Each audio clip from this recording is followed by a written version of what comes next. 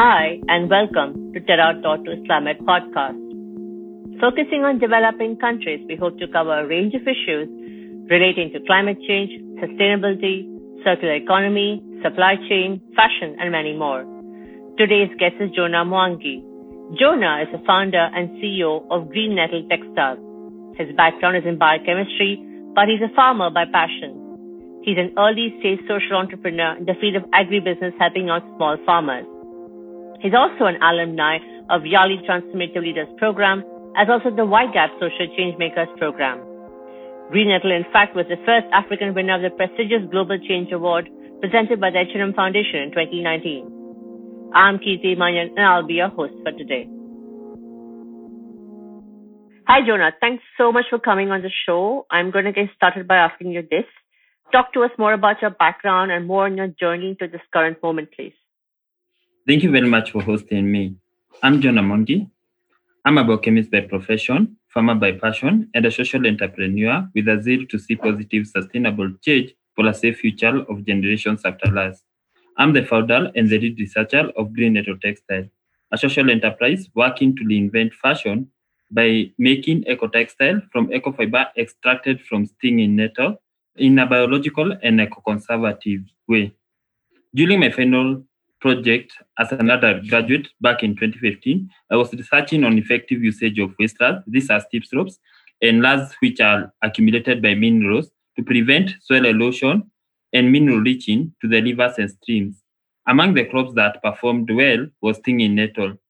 But we had a challenge on how to dispose of the mass that we created from the waste rod. And this is where we started the research on how to extract economic benefit from stinging nettle.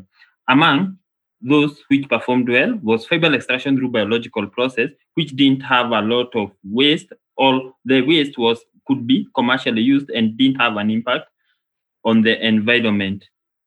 The other detail is the nettle. It was easy to grow nettle in different parts of the world. It is during this that we met with a professor who had been doing research in fiber. He was a taxonomist who helped me in research and advice on the varieties of nettle which we can use for commercial purpose of fiber extraction.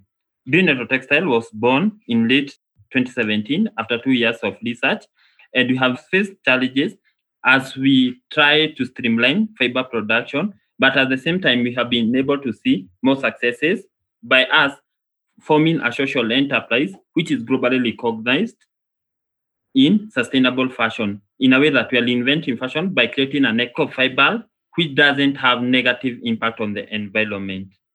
Oh, that's brilliant. That's brilliant. But in terms of your own background, you've done biochemistry. So where does this desire to kind of figure out fashion, looking at the circular economy in that sense, all come about from? I mean, I would be interested to know about that as well. Biochemistry is a wide field, and phytochemistry is one of the subjects that is taught within biochemistry. Phytochemistry is how you can be able to use plant maybe to extract minerals from the polluted rods. And that was my interest. In my final year, I was majoring in phytochemistry, and fiber extraction is also a branch. Plant-based fiber is also one part of economic biochemistry. So I was doing my research in phytochemistry on how we can be able to use plant to prevent mineral leaching to the liver from bioaccumulated rods.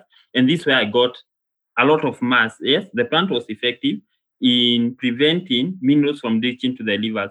But then we had to dispose the mass. On how to dispose the mass is where I started research of how can I use this plant material, and fiber extraction started from that point. Ah, right. That sounds amazing. Like your obvious interest in the whole subject has actually led you to creating this amazing company. Yeah. Now, in terms of Green Nettle itself, you talked about how you started off and where it is right now. So, in terms of challenges, have there been any technical challenges? Have there been challenges in setting up funds for the company? We'd be interested to know what kind of challenges have you faced since you set up about 3 years ago, right? You said. So, from that point onwards, what kind of challenges have you faced? We are in Africa, and innovation development in Africa is very slow. Unfortunately, we have low access to technology, low access to financing. But to us, financing was not a big issue because then we had to prove a point before we get that point of financing. The main challenge that we had in Africa, being chief importers of textile, saying like you want to make a new textile in Africa, and almost 90% of what you have in Africa are imports from Europe, is access to technology. For me, even to do a single step, maybe I had to consult people who have done not long ago. Nepal have been a very good source to me. So to access even the Asian technology and to improve on it and to see how I'm performing vis-a-vis what is in global market, I had to go all the way to Nepal. Low access to technology is an issue, even in Nepal, because they have not even mechanized network production and their way is mechanical decortication. And those which are available in Europe are chemical processing, which I'm against because then it's like adding one and subtracting one. You are creating a fiber, a good bus fiber, but using a lot of chemical processes. So access to technology is hard. Technology development is hard because I was not in textile, though I have advisors who are in textile and textile technologies. The other one is low trust for startups in global south. You say you are a startup, you come from Africa, you come from Sub-Saharan Africa or Asia, then getting audience from global participants is too hard. The third is stiff competition. Definitely, once we started production, later in 2018 and 2019, there's stiff competition from easy to produce chemical fibers. These are polyester and others because it is easier to produce polyester. They are cheaper. And in our beachhead market, which is Africa, people measure a lot on the cost and not the quality or the impact of what they are wearing has in the environment. So you went all the way from Kenya to Nepal to learn more about the technology, but then even there you're saying that it's more about using chemicals or actually using any kind of organic or proper technology in that sense, not to create emissions in that sense, right? We have been researching in Nepal. In Nepal, they don't use chemical, but they use traditional way, which cannot be profitable soon, and you cannot be able to get quality fiber. Because yes, our big vision is having network fiber in a way that you can be able to wear a t-shirt, not only for the things like mats and others.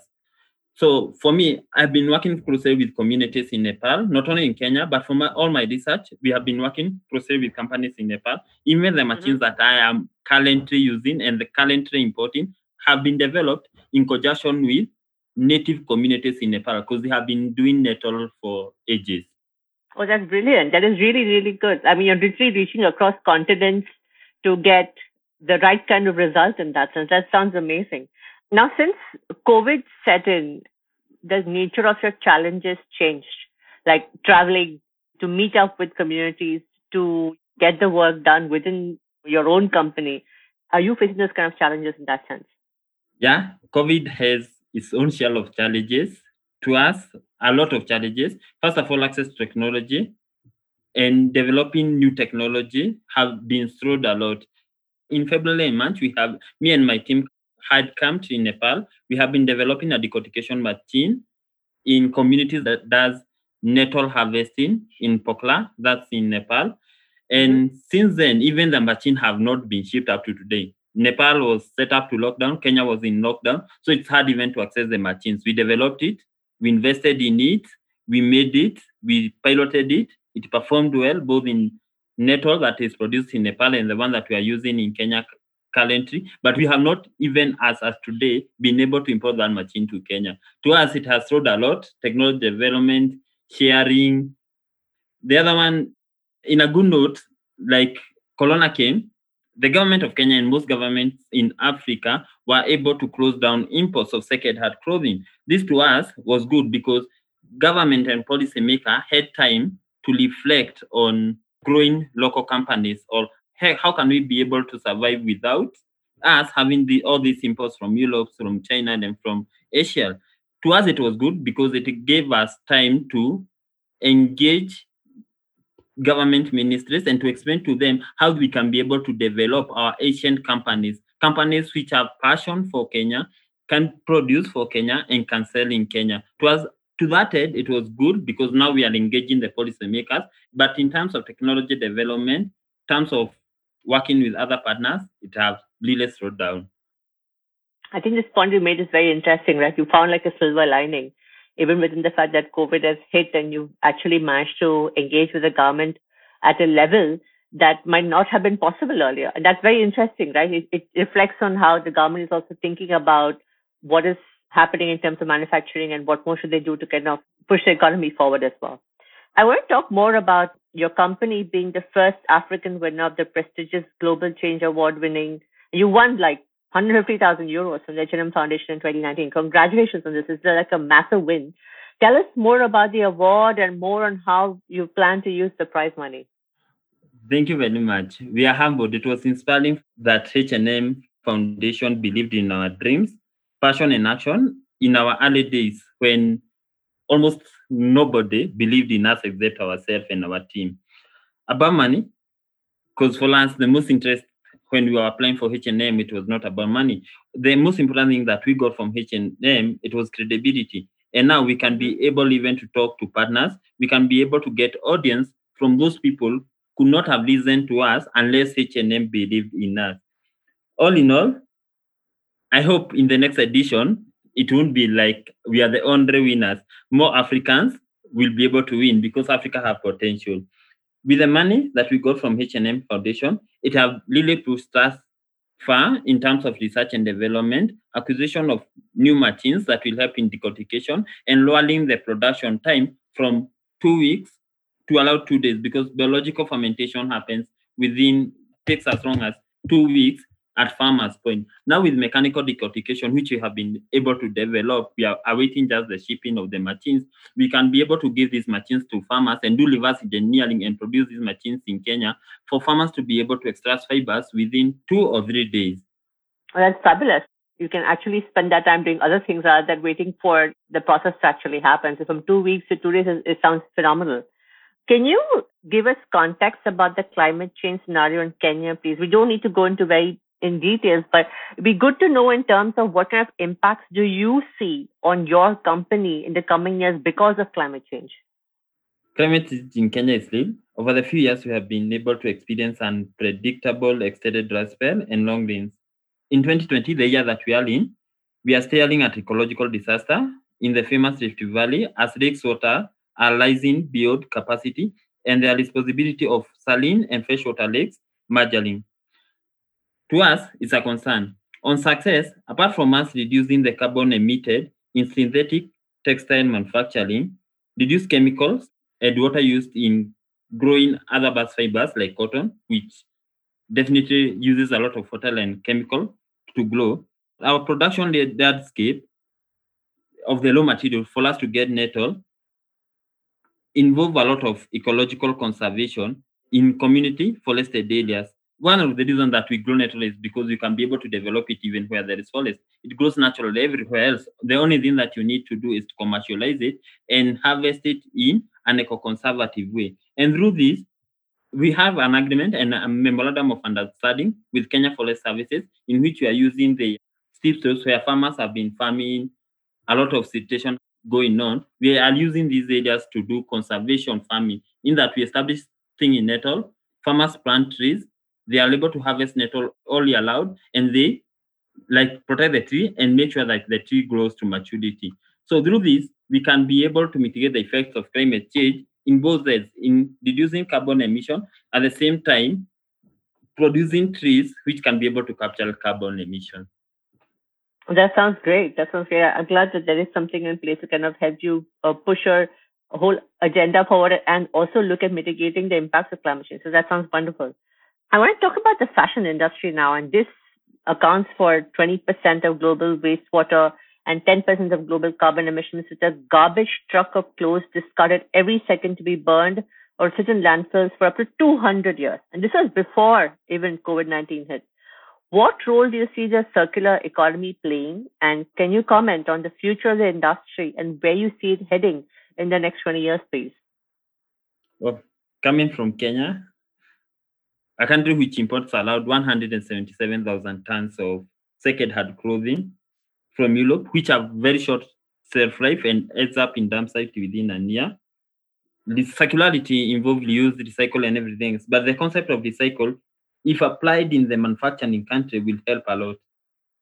In my own opinion, exporting second-hand clothing in Africa, who have zero recycling ability, won't help. it is simple transfer of dump site from Europe, from America to Africa. However, I've seen very innovative startups coming up through H&M Foundation and other platforms. I've seen innovative ideas coming up in recycle, reuse, sustainable and circular production. And because most of these innovation are ahead with youth who are passionate about the generation, I can oversee, like in the next 20 years, there'll be next generation clothing in which it will definitely have low impact on the environment than the clothing that we have today, simply because innovation is scaling day in, day out. And the big brands company like H&M, Tony Hilfiger have taken corporate social responsibility to reduce the impact and also to mitigate the negative impact that they had over years. The way it sounds to me is that as if Europe and the Americas are dumping, and I use that in quotes, all their clothing in Africa, right? And obviously this is having impact on the economy. It's having an impact on how things are structured and manufactured. With COVID, has that changed? And do you see it as kind of the continent saying, we don't want to be the dumping ground anymore of clothes that are just throwaway in that sense, right? So do you see that happening? Sure. In Kenya, it has already happened. The government has already banned some clothes, not all clothes, from importation from next year, after realizing that locals can be able to produce better quality, long shelf life, and at the same price as we import second-hand clothing. It is changing, very fast changing, and it is very fast changing in Africa because even the policies are being developed to prevent the introduction of second-hand clothing from abroad. However, I really appreciate the efforts that Europe and America are having in recycling what they produce rather than just exporting it out. I know H&M because I have worked very closely with H&M Foundation. They have a recycling plant in Hong Kong which can be able to recycle almost half of what they produce, and that's much commendable. And other companies are taking up the challenge of more of developing clothes which can be recycled rather than being exported. Yeah, and also this concept of fast fashion, right? Like, I think it's very interesting to see how companies are saying to themselves they need to stop doing fast fashion because literally it lasts for like 6 months and you throw it away and that's that, right? And that becomes a life cycle. I'm glad to see companies taking initiative and feeling the need to do something about this, right? Rather than it ending up in a landfill and just rotting away in that sense. So this is great news, Jonah. You talked about your MOU with the Kenyan Forest Services, for instance, and you talked a little bit about how local government is also keen on sponsoring or looking after local companies in that sense. How does politics and policy play a role in the growth of your company? And what more do you think the government needs to do in order for your company to grow and for others like you for that matter? Politics rarely affects our company, but policies do, mainly in a negative way. We are in a continent where much worries are affordability rather than sustainability, quality, circularity, or environmental impact. It is cheaper to import than manufacturing locally currently. There is a lot of tax in production and tax in startups and innovations. New products are rarely approved by Bureau of Standards, so you cannot be able to sell even if you produce. And because of trade agreements between countries, Kenya cannot tax things from China, or Kenya cannot be able to tax things from America. So to local producers, it's a challenge. Those policies are challenges to us, especially a challenge that touches us in tax, and lack of approval, like lack of standardization for us to be able to sell to the market.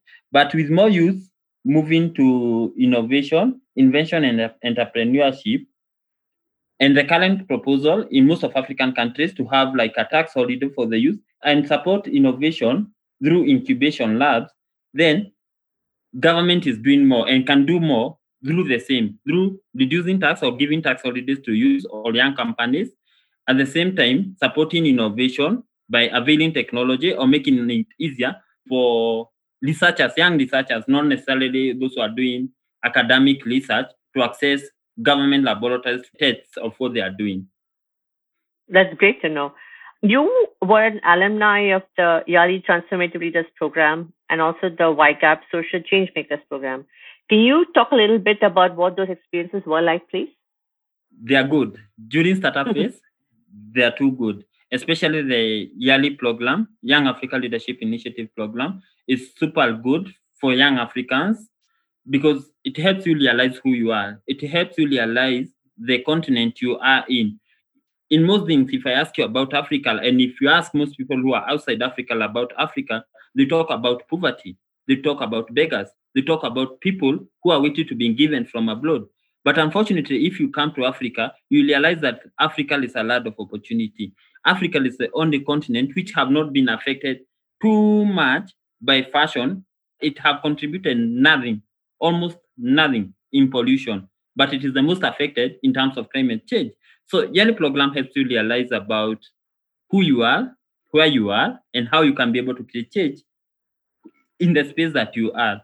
WEGA program is an Australian program, although they run a program in Kenya and South Africa.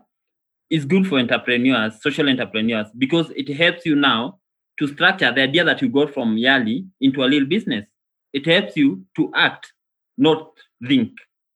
Yeah, I think this sounds great. And to your point about how Africa is perceived outside of, I think we've had two guests at least on the podcast, Dr. Debisi Araba, and we had Nemeka Ikegbuno. And it is so inspiring to hear about the opportunities that are available and the innovations that people on the continent are thinking about, right? And when you're looking in, you have this, I think, very stereotyped or stereotypical perceptions about Africa, what it means, and you view the continent as a whole.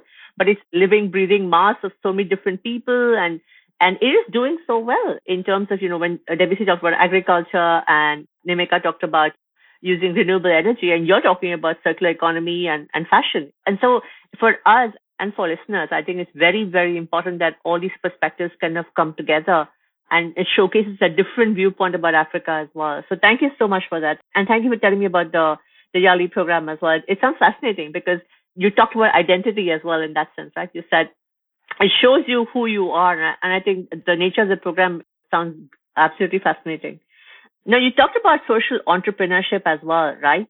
Is there awareness in the media about social entrepreneurship, and does more need to be done? There is awareness, but truly true, because most entrepreneurship that is shown in media is more skewed towards profit. And in Africa, it is used as an alternative of graduate unemployment. Someone will tell you, need to get employment. If you don't get employment, go into entrepreneurship, make money. But no one will tell you, follow your heart, follow your passion, follow your vision, go to business, make impact. You can make money, but first of all, look at the impact. There is some skewness towards business rather than entrepreneurship. And unfortunately, in Africa, it is only used for unemployed youth. Politicians will use this to entice unemployed youth. If you don't got a job, create jobs. That's what they call entrepreneurship here. Media needs to do a lot and to concentrate more on the purpose. Why is that business there? And impact and vision, because that's what will outlive in case we have financial crisis as we have now during COVID time. Thank you for that. I do agree on this. I think it's just about perception, and sometimes it just becomes about optics, right, to politicians, unfortunately. So I think this idea of raising more awareness is very, very important. Now, you started off about 3 years ago with Green Nettle, and what advice would you give based on your own experiences to young entrepreneurs who are interested in the field? It won't be easy. Right, okay. But it is doable. Follow your purpose, and soon you'll find someone who will believe in it. And with that, now you'll be able to scale. It's short and sweet. Thank you so much, Jonah. So now to my last question. We talk about climate change and we say, okay, this is something that's important, and the work that you are doing is also important and helping, mitigating the impacts in that sense. What would your call of action be to our listeners? What should our listeners do, and what is the one thing that we should perhaps do some climate action in that sense? I'm in fashion, and fashion is the second contributor in pollution and climate change. So before you wear, ask yourself who made your clothes, or what am I doing to nature and to future generations? Oh my God, that really got me. That really got me. That is so powerful, Jonah. That is really so powerful, because It is so true, right? Like every time I buy something, I don't necessarily think about it. And that talks about privilege as well. Thank you for those very powerful words. And ending on that, Jonah, thank you so much for these fabulous insights you've given us. We've had a great, great time talking to you. Thank you very much. Thank you very much.